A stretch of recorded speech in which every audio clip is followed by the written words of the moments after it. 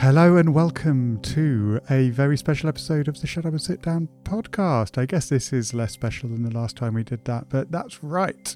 Today, Shut Up and Sit Down is just me, just little old Ava Foxfort sitting in her house and talking to you about games.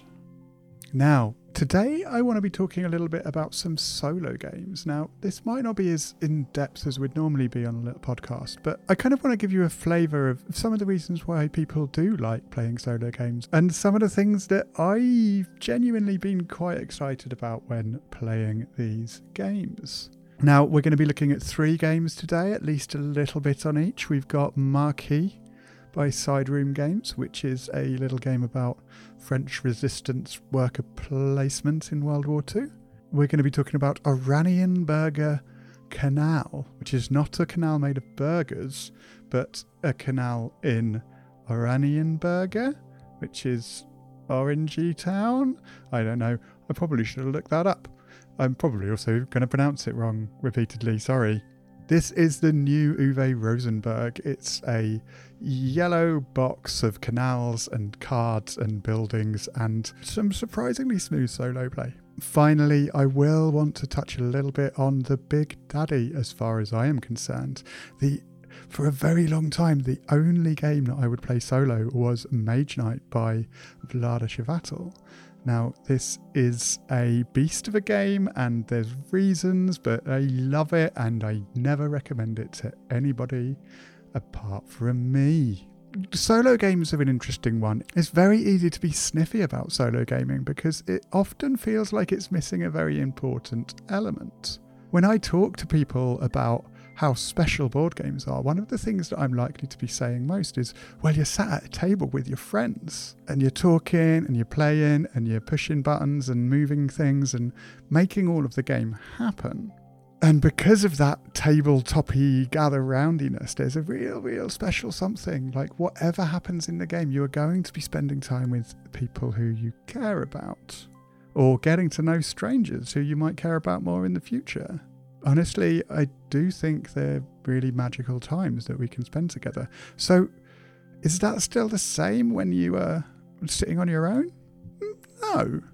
But there is more than one type of magic. The magic of bringing people together is an important part of the magic of board games, but there's another magical element that I think is still present in a solo game. And sometimes almost more so. You see, games are a ritual. They're a space that you outline that follows different sets of rules to before. We call this the magic circle if you're into reading about games theory, but not game theory, which is somehow a different thing. So entering into this magic circle, you are focusing on something and making it so that things are more or less important. Things are more deserving of your attention. The rules of a game create a space where you're worrying about things that aren't really real. There is something genuinely creative and magical about that. So I sat down today to play Oranienburger Canal, and it was really quite soothing. This is an Uwe Rosenberg game, which means to some extent you've probably got a good idea of what is happening in the game already. There's a load of victory points to be won. If you can build the right buildings, if you can order your things in the right places, get your resources and turn them into the resources that you need to do the specific tasks that you've decided are important, then you'll win. This one is a little bit curious though, because the puzzle of it is slightly different to what it is in most of these games. All of the buildings that you build go into this grid in front of you, which asks you to leave spaces between the buildings. This is because you're also going to be filling this board up with routes. Paths made of clay and roads made of brick, or railways of metal and wood, and canals that are just holes, so you just have to pay a load of money and then you get some clay and you've got a canal now, and probably some very tired workers. So this route building element is interesting because when you buy a building, it doesn't do anything. Each building will activate once when it has been surrounded by routes and once when it has been given 2 bridges as routes across the other routes. Oh, saying the word routes is becoming a bit weird in my head now. this means that when you build something, you're not guaranteed to be able to get the most out of it yet. Also, each of these buildings will have a specific set of requirements of resources that it needs, not just to build, but in terms of the types of routes that are around it, or the things you've got on your board, or all sorts of things. Like once you chuck the expansions in, there's so many cards here that I can't imagine how many interesting combinations of things there are here. I mean, I say interesting. I don't know how many of them are going to be interesting. It's just a big deck of cards. You never know until you've played it 1,000 times, which you might get to quicker if you're playing solo. We're not here to talk about this game in much detail, but what I wanted to think about was what changed about this game by playing it solo. I don't feel ready to talk about whether this is a game I'd recommend or not. Like, I'm really enjoying it, but I think with 2 players, it only goes up to 2 players, it might be a little bit, what's the word? Annoying. People are annoying. They get in your way. In the solo game, there is a blocking device to make it so you can't do every action every turn, but also that blocking device is very rote in how it moves. It's incredibly predictable. You know right from the beginning of the game where it's going to go every time. All of the randomness comes from which buildings get drawn, which you don't see until the end of the turn. So over 7 turns in a solo game, you get to see all of the decks that you've drawn, but only bits of them. There's campaign modes. Oh, I'm getting stuck in details again. Oh, it's really hard with this. It's got quite exciting details. Oh my word, I'll tell you what though, the big detail, the big thing, the thing that makes me really excited about Oranienburger Canal, the worker chips are enormous wooden discs. They're not called worker chips, they're called action discs. And they have this weird thing where you, instead of just like placing one where you want it to on the board, you actually like take the stack and leave behind when you move to another place. The reasons for this are a little bit obtuse because they could just be dealing them back and forth, but it doesn't matter. It's lovely. I recommend that every board game company replace all of its pieces with large wooden discs. I think that would make the world a better place.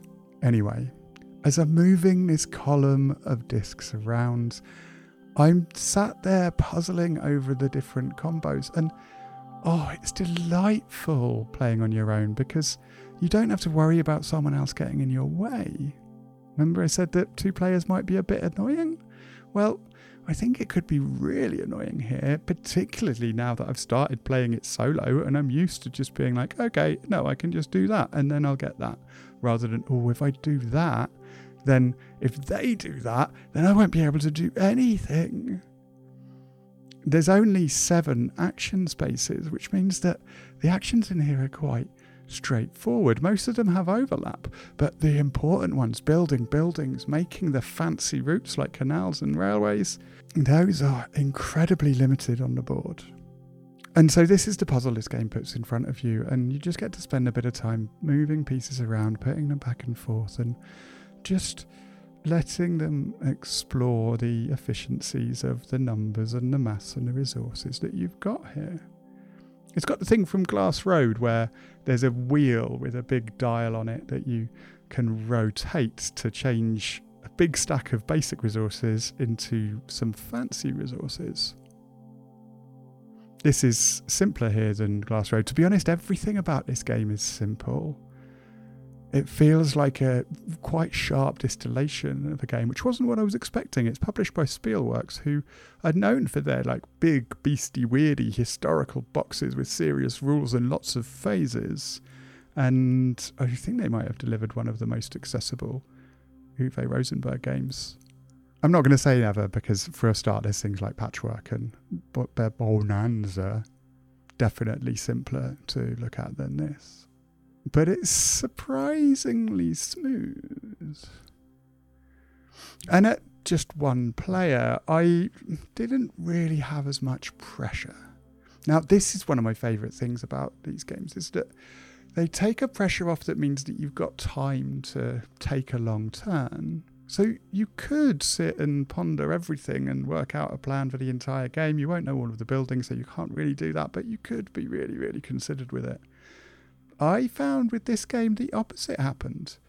on my own, I kind of didn't care. I was just enjoying the process. It's a ritual, like I was saying before I probably got distracted by talking about the game, which is my actual job. Moving pieces around. I had 3 boards arrayed beside me. There was a big chunky pile of discs and this circle of loads of little pieces of wood that I'm moving up and down and up and down. I've got coins, I've got little victory point banners. All of it is there. These buildings going into the middle. These railways in different sizes so you can build routes all around the board. The specific rules of this. The puzzle is simple. Can you pick buildings that will get you the stuff you need to build more buildings and the routes to surround them? Can you get the right types to get the maximum out of everything? Can you make it so that things that are next to each other will be helpful to each other? Can you remember to put the bridges on in the right order? Can you remember all of the different things that are worming around the board in front of you? Oh, it's lovely. And I didn't really care about winning, certainly on the first game. And actually, I just had a second game and it was really, really sweet.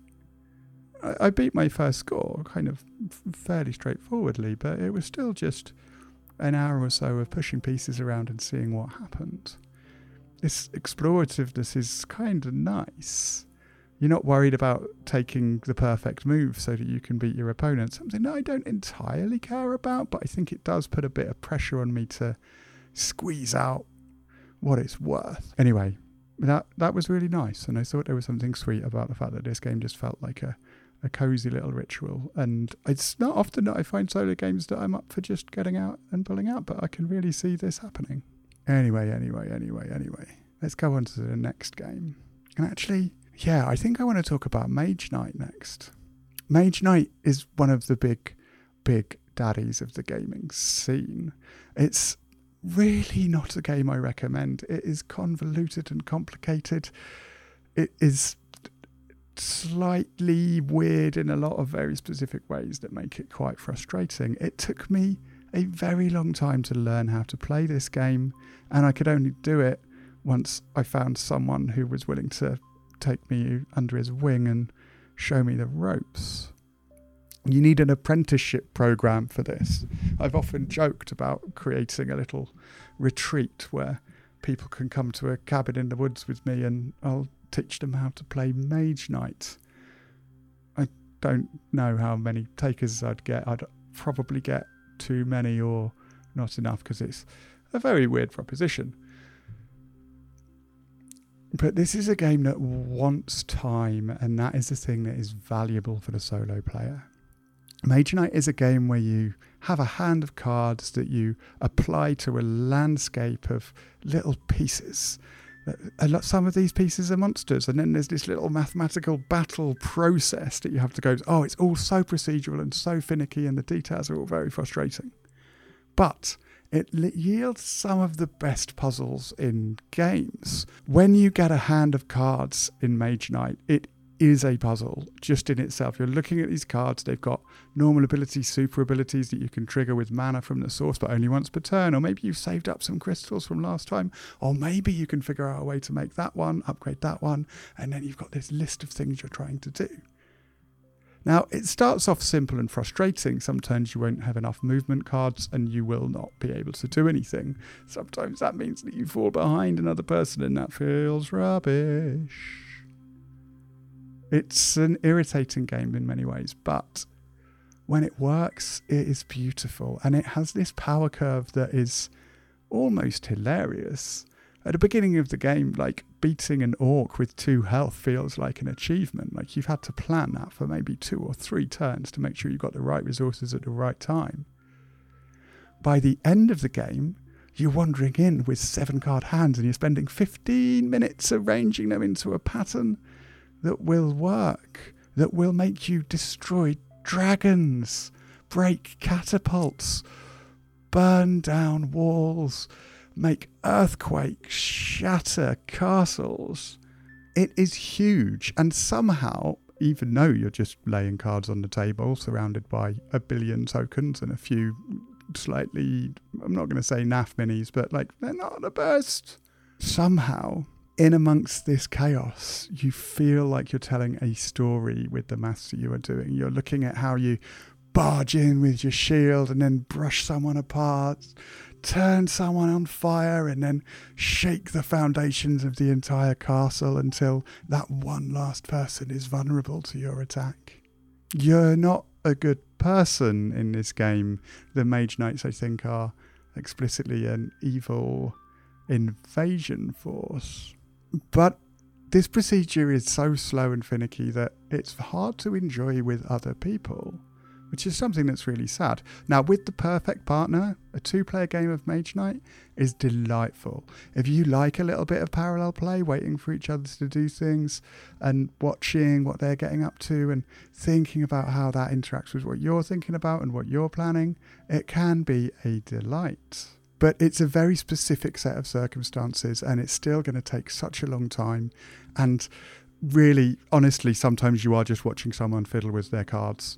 Like, I was just telling you earlier that these cards become like this magical, beautiful story. When you're trying to work it out, when you're trying to do the maths, the puzzle, you're not thinking about that. You can't say that out loud. You're just looking at the cards and moving them around until they make sense to you. Now, it does try to make it so that this will happen together if you're playing the co-op game. But, yeah, fundamentally, you might spend a long time watching someone else fiddle with their cards and then look so happy at the end of it because they're so satisfied. And if you are okay being excited about what someone else is doing, then yeah, this could be good for you. But I mostly have played it solo, and it is such a delight. Oh, it is a luxury, decadent afternoon. It takes so long to set up. You will spend so long figuring out what you're going to do. But what this gives you, what all of this hassle gives you, is the time to make this story be yours. I love it. Playing a Mage Knight means that all of those frustrations, those finicky rules, the details, they just become something that you can revel in. You don't feel the pressure of someone waiting for you.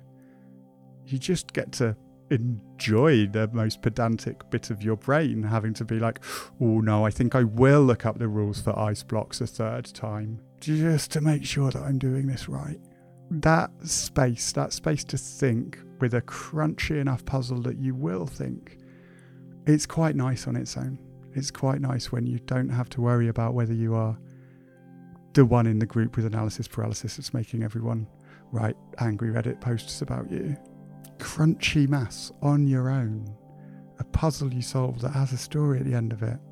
Yeah, you could do this on a computer, but I spend too much time on my phone already. Computers are where I work. I do want to play. I do want to give myself time to enjoy this weird little hobby and the weird little bits of it. And sometimes isn't anyone around, and I really need a rest, and I still want to play a game.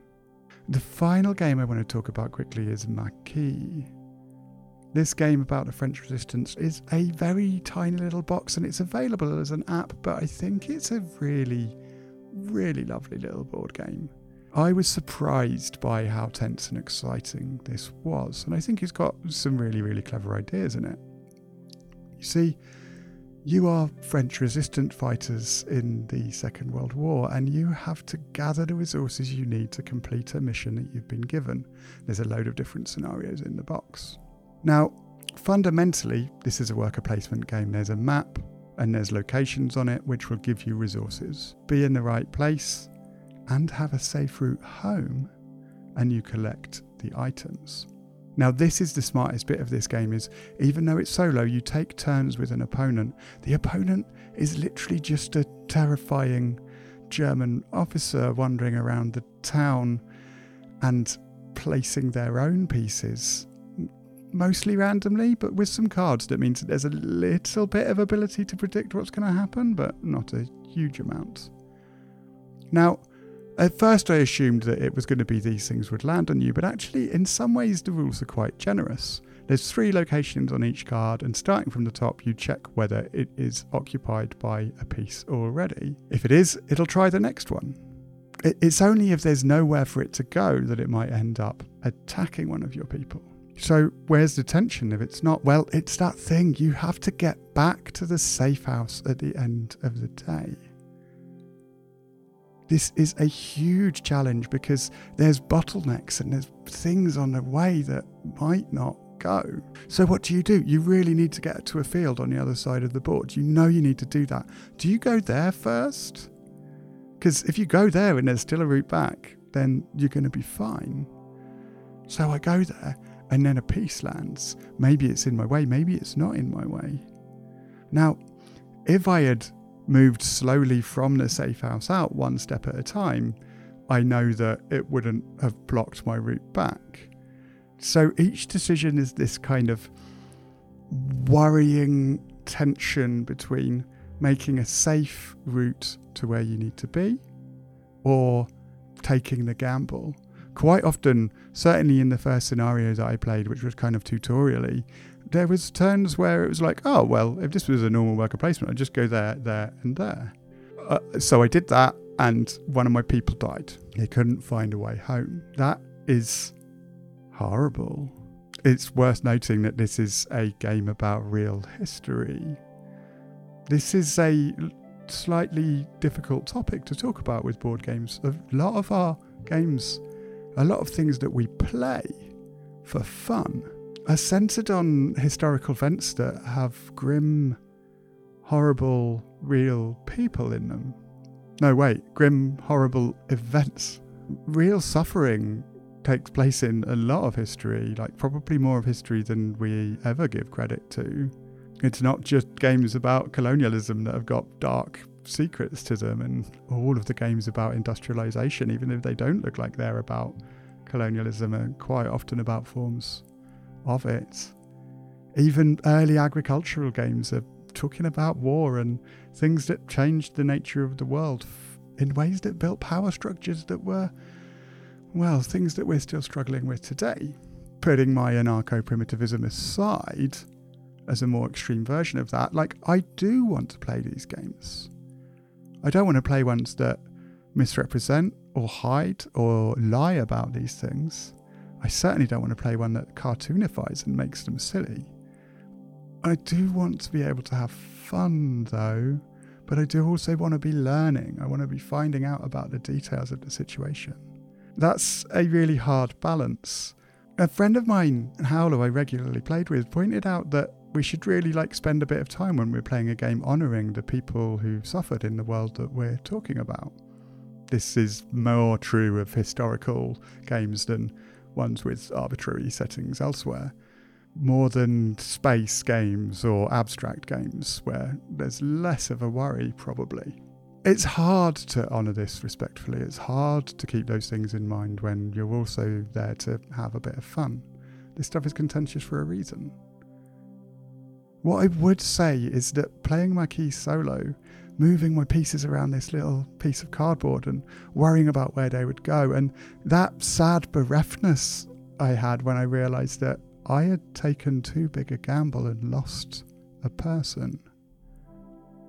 On my own, it was easier to sit with that for a bit, to think about the horrors that we were talking about, to think about the costs that people paid. And that's quite powerful and something that rarely shows up in other games about World War II. Undaunted gave names to the soldiers, and that added a bit of personality that got a bit of this, but a lot of games, it's just a token, and once it's gone, it just goes. You can still honour this stuff, but I think that there's something in the solo game that gives you a chance to really sit with that for a bit. And that's special. Really, everything I've been saying here is just to say that spending a bit of time with yourself, doing a little magic ritual with some cardboard and some wood, you're always giving space to something, space to yourself, space for something you care about. That space, that room, is just really transformative sometimes. I do think it is worth taking a bit of time out of your day to make sure that you're away from screens and doing something that is important to you. There's nothing more embarrassing about playing a solo board game than doing a puzzle, or I don't know, what do people do on their own? Like watching 10 hours of show on Netflix that you're not even sure you like. It's fine. You're spending time. Taking attention, putting it on yourself, giving yourself space, giving these games space to be whatever sort of puzzle you want. You might find out a little something about what you do love about games. You might find out that you don't have a head for it. Like, I discovered that my difficulties paying attention because of ADHD are massively magnified in a situation where I am on my own playing a game. I could focus and I knew that I was playing the game and I cared about it and I had attention, but it was very easy for me to get just distracted enough to lose count of something or forget what I'd done. Those wrinkles will be very annoying if you're very strict about making sure you're keeping the rules correctly, which you probably want to be, because otherwise it's meaningless. But then also the temptation to fudge is there, and listen, you do you. I just want to say that games are special, and they might be special enough for you to enjoy on your own. Maybe give something a try. You might find that you can get one of those things out of your system where it's like, oh, well, if I want to enjoy the mathematics of the games, but all of my friends want to just have fun being silly and bluffing and lying, maybe I should do some gaming on my own and I'll get to get really mathy, really deep into puzzly logical constructs that don't really matter, but you can make them matter. I don't know. I was surprised. I think in the past I've always been a bit solo negative or a bit embarrassed talking about playing games on my own. But I love games. Thank you so much for listening to this weird, hopefully quite short and punchy and soothing episode of Shut Up and Sit Down. It was just me, Ava Fox4. Thank you for listening. Let us know what you think of these weird ones. I should have said it at the beginning, but feel free to skip if you're not actually that interested. We'll be back with a more normal podcast hopefully next week. Depends on people's schedules. Everything's a bit hard because as of recording, it's still the middle of winter. Thanks so much for listening. Bye.